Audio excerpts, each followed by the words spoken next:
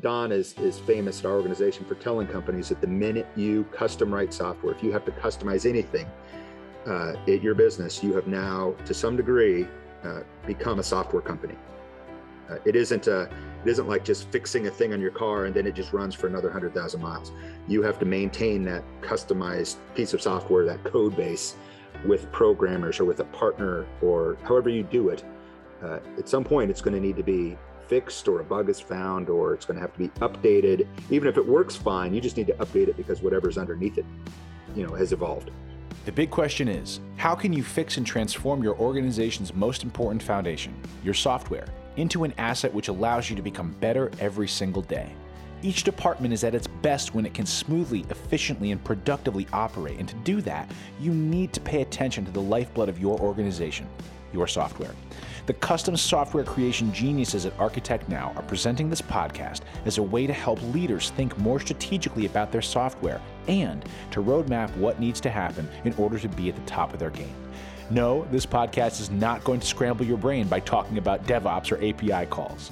Our goal on this show is to make you better by giving you the high-level insights that you need so you can better make decisions that will not only be cost-effective, but will help your team on an intangible level as well as a technical one. Welcome to Newsflash, you're a software company. Welcome to Newsflash, you're a software company.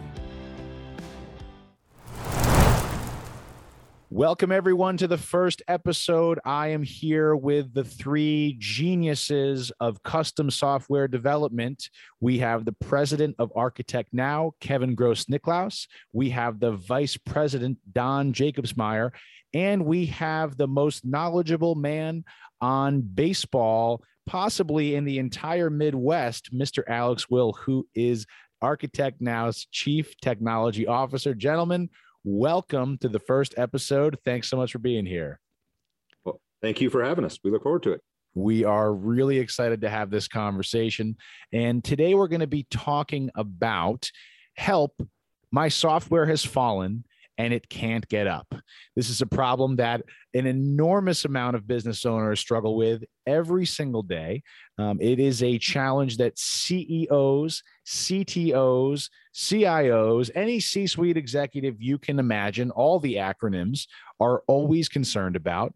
And we're going to have a conversation about what it means to be dealing with legacy software, what it means to be looking at your digital infrastructure's end of life, and what possibilities may be available to you that you might not have an idea of. By the way, I'm Corey Durkin, one of the co-hosts for this podcast, and very excited to bring this information to you and give you some insights from some of the most unbelievably creative geniuses when it comes to creating custom software solutions for business owners who want to be more efficient, more effective, more productive, and want to grow their company. So, Kevin, let's start out with you and talk just briefly about the challenges with legacy software. You have a business that maybe you started your software development 10 years ago, or 5 years ago, or 15 years ago,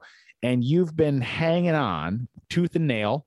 Maybe watching your software put together with some duct tape and glue, and you're praying to God that it's going to get you through another year. What are the challenges that old software like that kind of brings up for a business across all departments, quite frankly, as time goes on?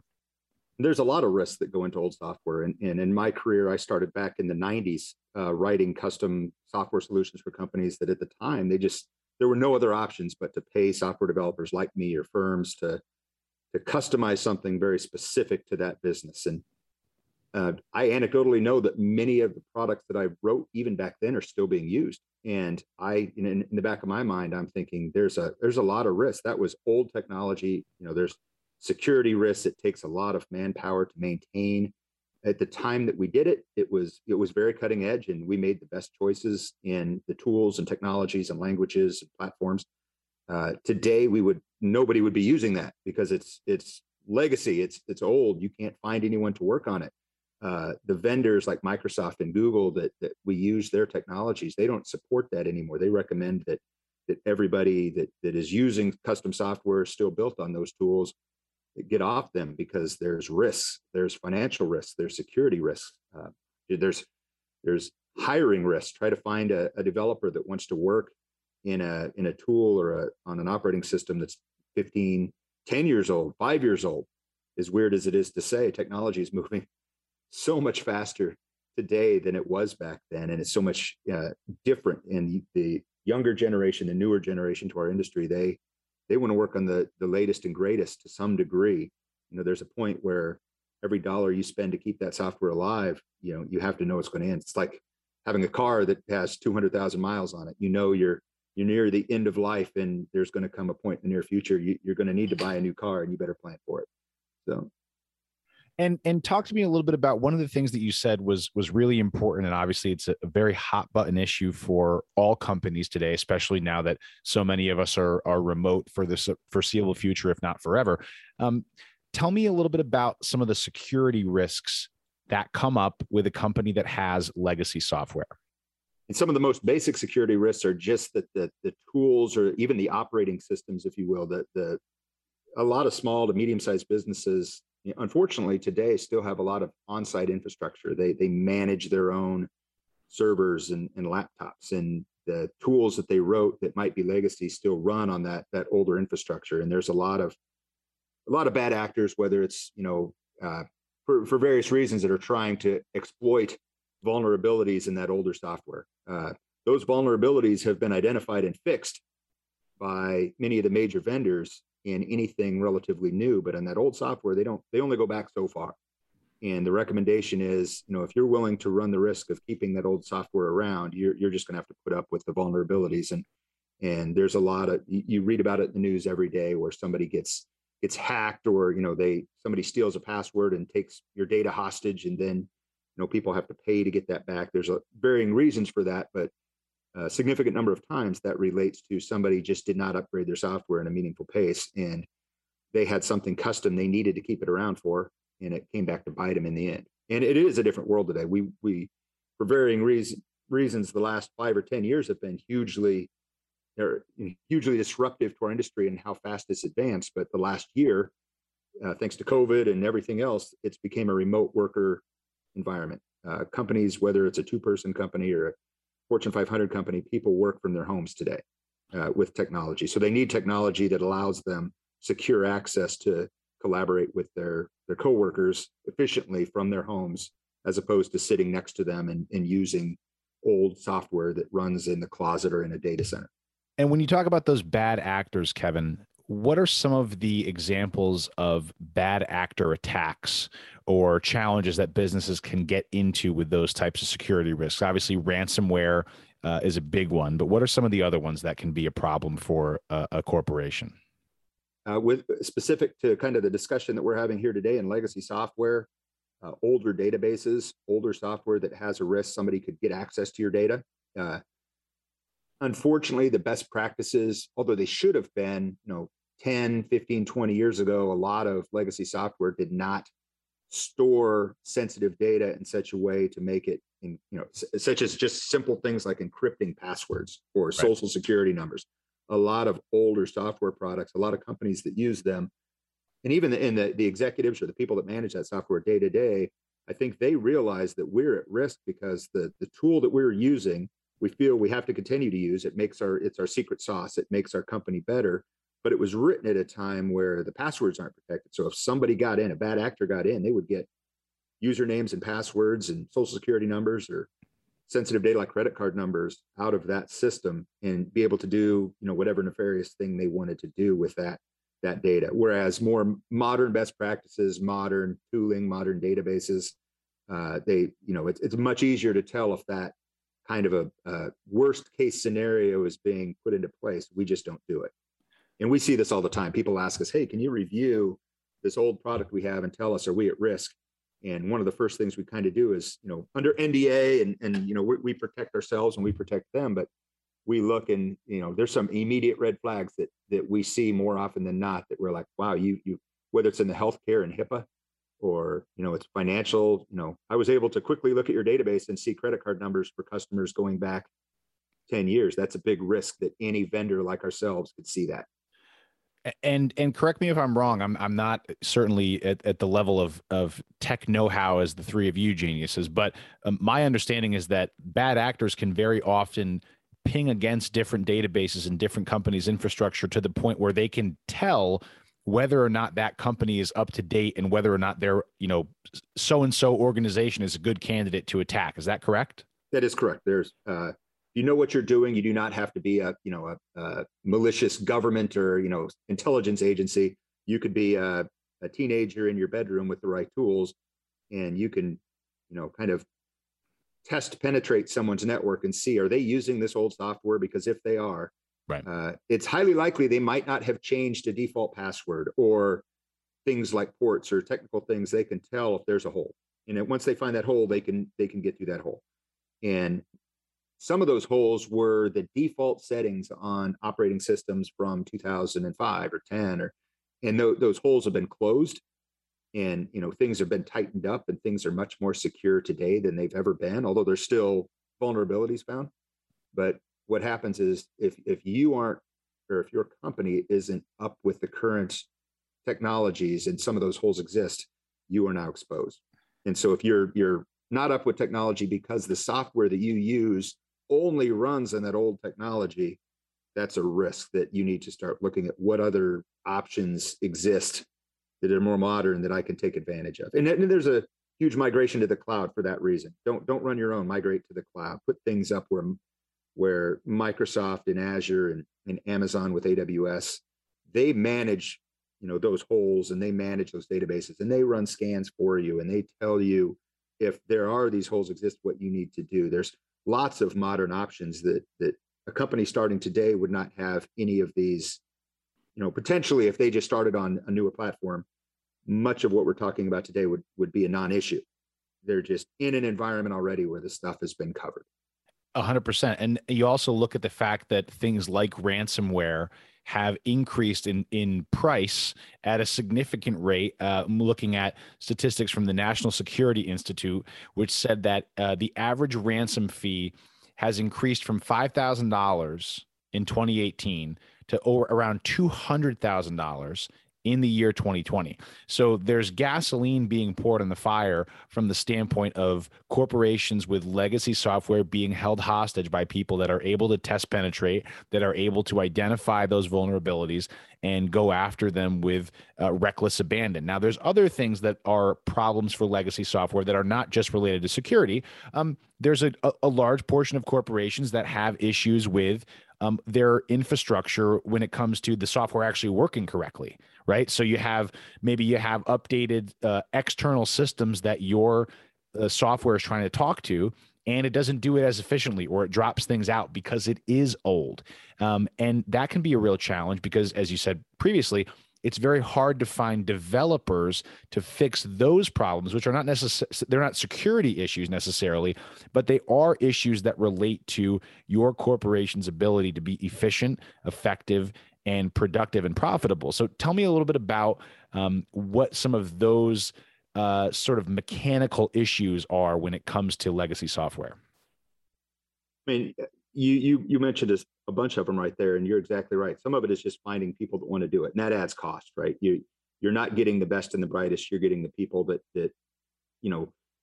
have the capability, and you pay more for those people. So you can go find people to work on legacy software, but they come in a premium. The individual developers or teams or companies, they charge a premium for wanting to do that. Some of it is scalability and performance. The older software just wasn't built to support the level of scale that you might need today. Some of it comes down to, we look at a lot of it. We've had companies, from various sizes bring us in and say, hey, review this and tell us what are our risks right now. And it's weird for me to say, but mobile apps, there are legacy mobile apps today. And it's funny that it just seems like yesterday we all started using apps on phones anyway. But now there are people that wrote iOS apps and Android apps 5, 6, 7 years ago. And those operating systems that Apple and Android release, or that Apple and Google release, as the case may be, they have evolved so much that at some point they just don't support apps that were published into the store 5 years ago. So a lot of customers that we've done those older applications for, they get notified from Apple that said, hey, there's a new update coming. And just so you know, the app that you currently have in the store isn't going to be supported. It's just not going to work anymore. So we'll have to pull it out of the store. And they realized right then that, there's a decision point. We have to decide we need, a developer to go in and make whatever changes are necessary for our older mobile application to work on this new. And the same applies to websites, whether it's a desktop app that you might run at your business on a Windows or a Mac, desktop or tablets, whatever the platform, that software runs on top of something.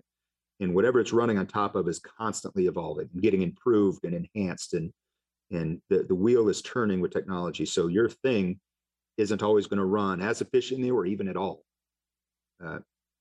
forever. At some point, you're going to have somebody play with it.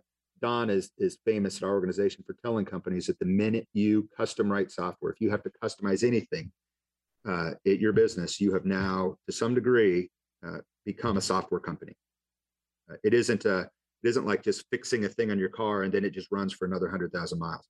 You have to maintain that customized piece of software, that code base, with programmers or with a partner or however you do it.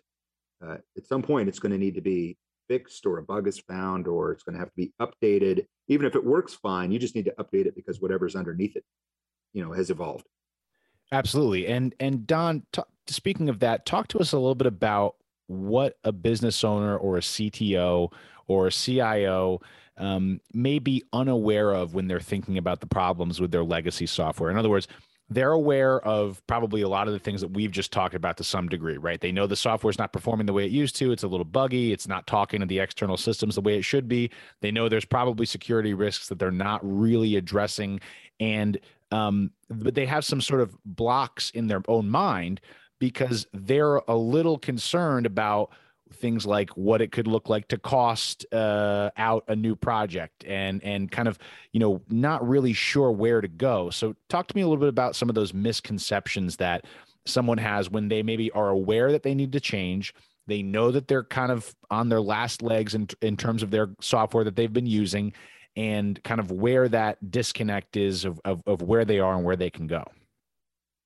Yeah, that's really important. We talk about it with really all of our customers. And so it really comes down to the value proposition that software offers. If it is something that is generating revenue for you, well, great. The equation is a little easier then because you know what it's generating for you. You roughly know how much you could increase that over time by tweaking some dials, doing some marketing, adding new subscribers or features, whatever that may be. If it's not generating revenue for you, let's say it's an internal line of business app that, like most of these tools really are, then you really have to decide how important is it that we keep this tool in its custom format in perpetuity for our business. So now that there's so many other sort of what we refer to as off-the-shelf options, that there's other vendors that have prepackaged software that is no longer custom. You're no longer on the hook for maintaining it, supporting it, handling, hosting and scalability issues, and keeping it up to date. Since there are so many of those options available now, we encourage our customers to really ask themselves the question of what purpose is this serving for you, to make sure that we're all on the same page. Like, what ends are you willing to go down to keep this, maintained and up to date, to keep it secure and performant, to keep it scaling in the way that it should be, and keep it accessible for everyone who needs to use it potentially. So once we start down this path, we typically get into, is this something that you're going to operate as a capital expenditure project or an operational expenditure project? And what we mean by that is, are you going to come in and have the approach to spend a bunch of money up front and have that asset be valuable for as long as possible to spread out, that cost is over as much time as possible? Or do you know that this is something that we're going to contribute to regularly? We're going to add new features. We're going to add new users, hopefully, that are going to have new requests, or they're going to have different devices that they need supported for this tool. So we're going to contribute to this over time and continuously provide value, but also continuously invest money into it. And so that's where we find this sort of fork in the road. And there's no wrong way to do it, but it's really important that everyone we talk with understands which path they're on. Because when you don't understand what path you're on, if you think you're in a capital expenditure project, but you're having to regularly invest money into a project that you've acquired or built or whatever that may be, it throws off your whole accounting, books, because now all of a sudden you're spending money on something that you didn't allocate funds for that year. So when the rubber meets the road, that's really the high level conversation that we're getting to. So I sort of danced around, I think, the question you were asking, but that scenic route is kind of important to understand, like, what is the narrative that we're really asking ourselves, and why are we even building this? And there's always good reason to build good software, but which approach should we take based on your unique scenario? Absolutely. And the unique scenario is ever changing, because you may have some clients, you may have some people that you talk to where they've tried to go down that road a little bit in some direction or another. Alex, when you've talked to clients that have been at that fork in the road and they've tried to go down the path of, well, let's see if we can fix what we have with our in-house people, or let's see if we can hire somebody piecemeal for, a little bit of time to try to fix this code base and patch up some holes. And again, they're aware enough that they needed to do that, and they've tried to dip their toe in those waters. What are some of the things you hear when they come back to you and say, this is just not happening the way it needs to be?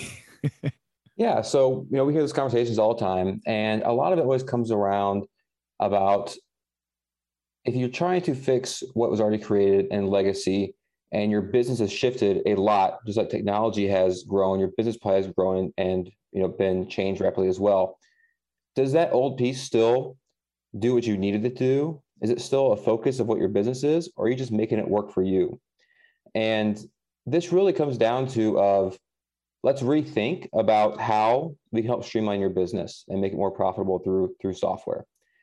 And there are, a ton of ways to think about this.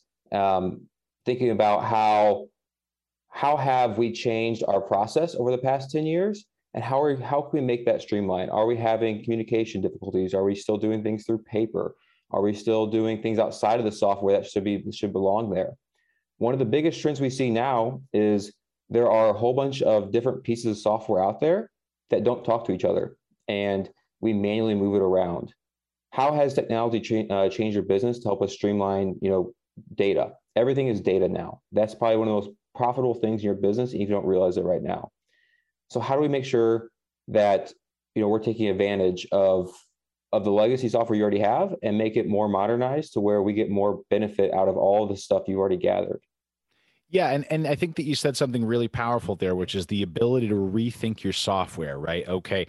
We created this custom code base and this custom software program, or we had something off the shelf 10 years ago, and we've continuously held it together with that duct tape and with that glue. But at some point, we really need to have a conversation about streamlining this. And I think that that's where ArchitectNow is such a powerful piece of the process, because while you may know that you have security risks, you may know that you have, old software that's not talking correctly, you may have bugs, you may be unable to find developers, and you may have even gone down some of these paths from time to time over the last few years trying to fix some of this. At the end of the day, unless you're really in it on a day-to-day basis and you are a tech wizard the way the three of you and the rest of the ArchitectNow teams are, it's very challenging to come up with what could those creative possibilities be. So I'll throw it back to Kevin. Tell us about the idea of that better house analogy. People are sitting here going, well, I know that I have problems. I know that there are solutions, but I'm really unclear about what could be possible for me and my company when it comes to updating our software infrastructure. Yeah, I mean, I think, Alex, I started down the path, but there are some, one, two, maybe three really big misconceptions that people have as they find themselves in a situation like we've talked about. Number one is, if I invested X dollars, say $100,000 or $500,000 10 years ago in building the software, and now I'm concerned that it's reaching its end of life, a lot of people have the misguided belief that it's going to cost me that much or more to modernize or replace it with something newer, which is unfortunately never the case. The tools that companies like ours and developers in our industry use, the platforms, the processes on how we write software and how teams work together have evolved to be so much more efficient that even if you did ask me to build you the same house, if you showed me your old software and said, I love it and I want it to do exactly the same thing and even look the same, I could still build that software much quicker today, sometimes by factors of 10 quicker today, depending on what you're doing, than it might have cost you 10 years ago. And that's just the nature of how much or how far that vendors that provide the tools and libraries and frameworks for software developers have came in that time. They've solved a lot of the mundane problems, and we're standing on the shoulders of giants. So if the dollar figure, or that people think it took me a year to do 10 years ago, it's going to take a year today. It could be that we could replace that software in months today, even though it took that original team a year and they might have been really efficient. That same team using new tools isn't going to require the same year, and that year equates to dollars. However, whether you're paying a third party or salaries to staff on your own team. The other, as Alex mentioned, the other misconception is nobody we ever talk to wants to build the same thing again. They might think they do, but when we sit down with them and start talking, what do you really need? None of our customers are isolated in their industry. They all have competitors. They're trying to be competitive with them. They want to be as good or better as their competitors at what they do, whether they're selling a software product, whether their tooling is just to make their staff and employees better. They look at their competitors and think, I need to be better than them. And they look at their software, and sometimes that software is holding them back. They're using 10-year-old software. If they really want to be competitive, take that track and design a process that fits you today that makes you better, and learn from what you did 10 years ago. Yeah, and I think that the ability to find out what's going to make you better now, as opposed to what you were thinking 10 or 15 years ago, as Alex said, businesses change, markets change. So being updated for those times, being able to go along on that journey at a quick rate and possibly increase not only the design of your new software by factors of 10, but also the different mechanisms in your business by a factor of 10 is an incredibly powerful proposition. And in many cases, the ability to design that software is not as cumbersome as it was back in 2010 or 2005. And I think that's one of the reasons why a lot of CTOs and CEOs, don't go ahead with those projects or don't even want to pick their heads up out of the sand to look at what's possible because they still have PTSD from a decade and a half ago.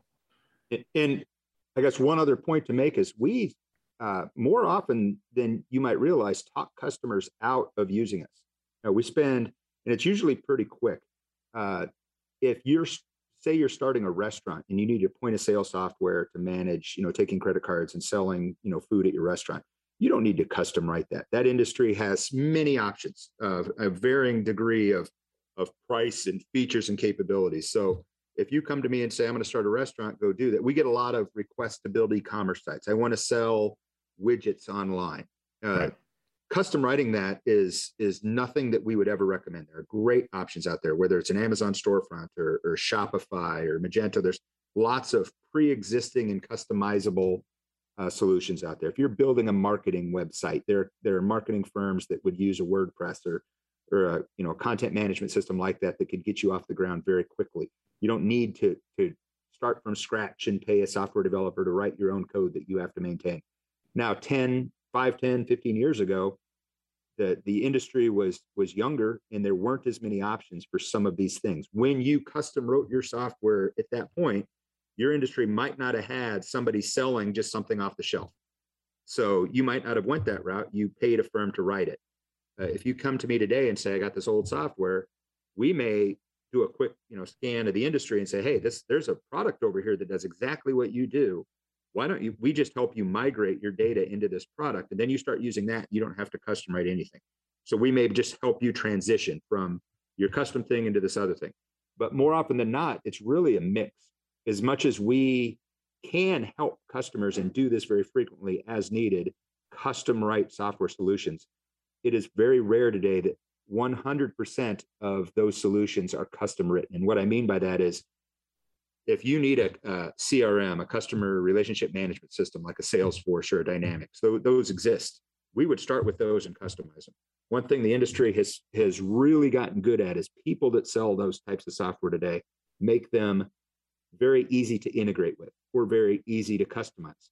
So instead of starting with a blank sheet of paper or a cocktail napkin and a pencil and sketching out ideas, we start with an existing product or two products and we just make them talk. That might solve your problem. We start with one product and customize it or move your data into that product and make some minor changes. So it's now more of a hybrid world when it comes to custom software. And that could be a huge cost savings. If your $1 million expenditure 10 years ago was writing a content management or a CRM, we may start with Microsoft Dynamics today and build on top of that. So we just found an off-the-shelf product that covered 70% of what you paid to custom write years ago.